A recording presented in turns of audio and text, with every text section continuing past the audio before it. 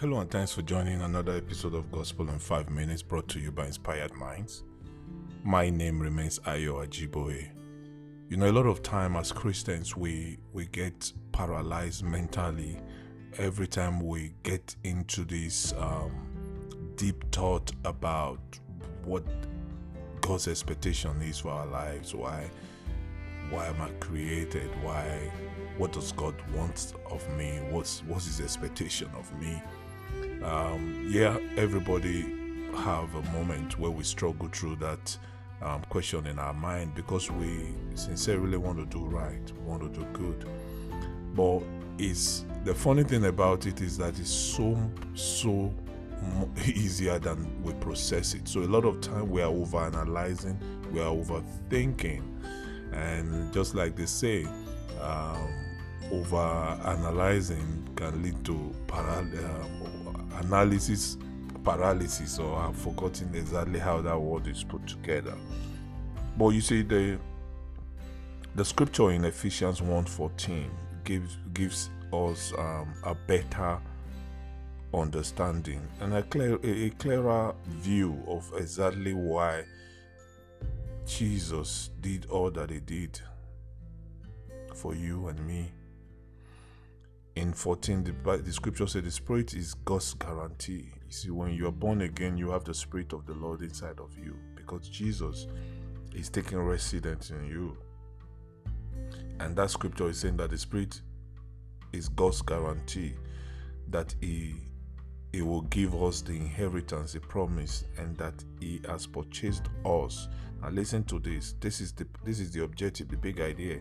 He has purchased us to be His own people. So you now belong to God. It's like you are decamping from another camp and coming on board with Jesus. He did this so. Now this is the reason behind the rationale, the reason behind the sacrifice, behind the effort to get you connected to God. It says He did this so we would praise and glorify Him. That's simple, just that simple. You don't have to overthink it. This is the reason why you are saved. This is the reason why you are redeemed. This is the reason why He calls you His own. This is the reason why you are decamped from the camp of the unsaved, on the unbeliever, and you are onboarded into the camp of Christ, so that you would praise and glorify Him. Now those two words might mean so much to so many people, but I'll make it simple for you. Here it is. The purpose we serve in our relationship with God falls into praise and glorification of His name. Those are the two words. We praise Him with our mouth, but we glorify Him with our life. You're wondering, how do I praise God? Yeah, by those confession of His faithfulness over you. Father, you are good. You are worthy to be praised. There is no God like you. You're praising Him. You are actually praising God every time you confirm your heart's position about Him, that this is how much I appreciate you. You are so good. You delivered me. You made me whole. You did all this for me. You're praising Him. And you know how you glorify Him?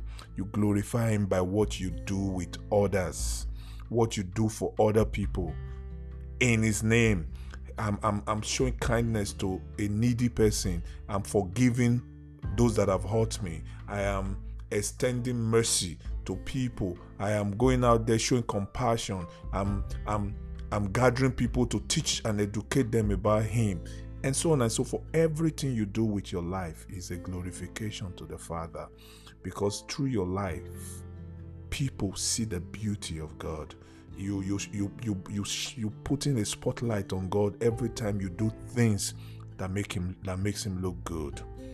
So I hope you are able to put this into category. That is the reason why you are saved. That's the reason why you're a Christian. That's the reason why you're alive. Learning to praise Him, learning to declare, talk about Him, and learning to use your life to attract glory to His name. I remain Ayo Ajiboye, and this is Gospel in 5 Minutes. God bless you.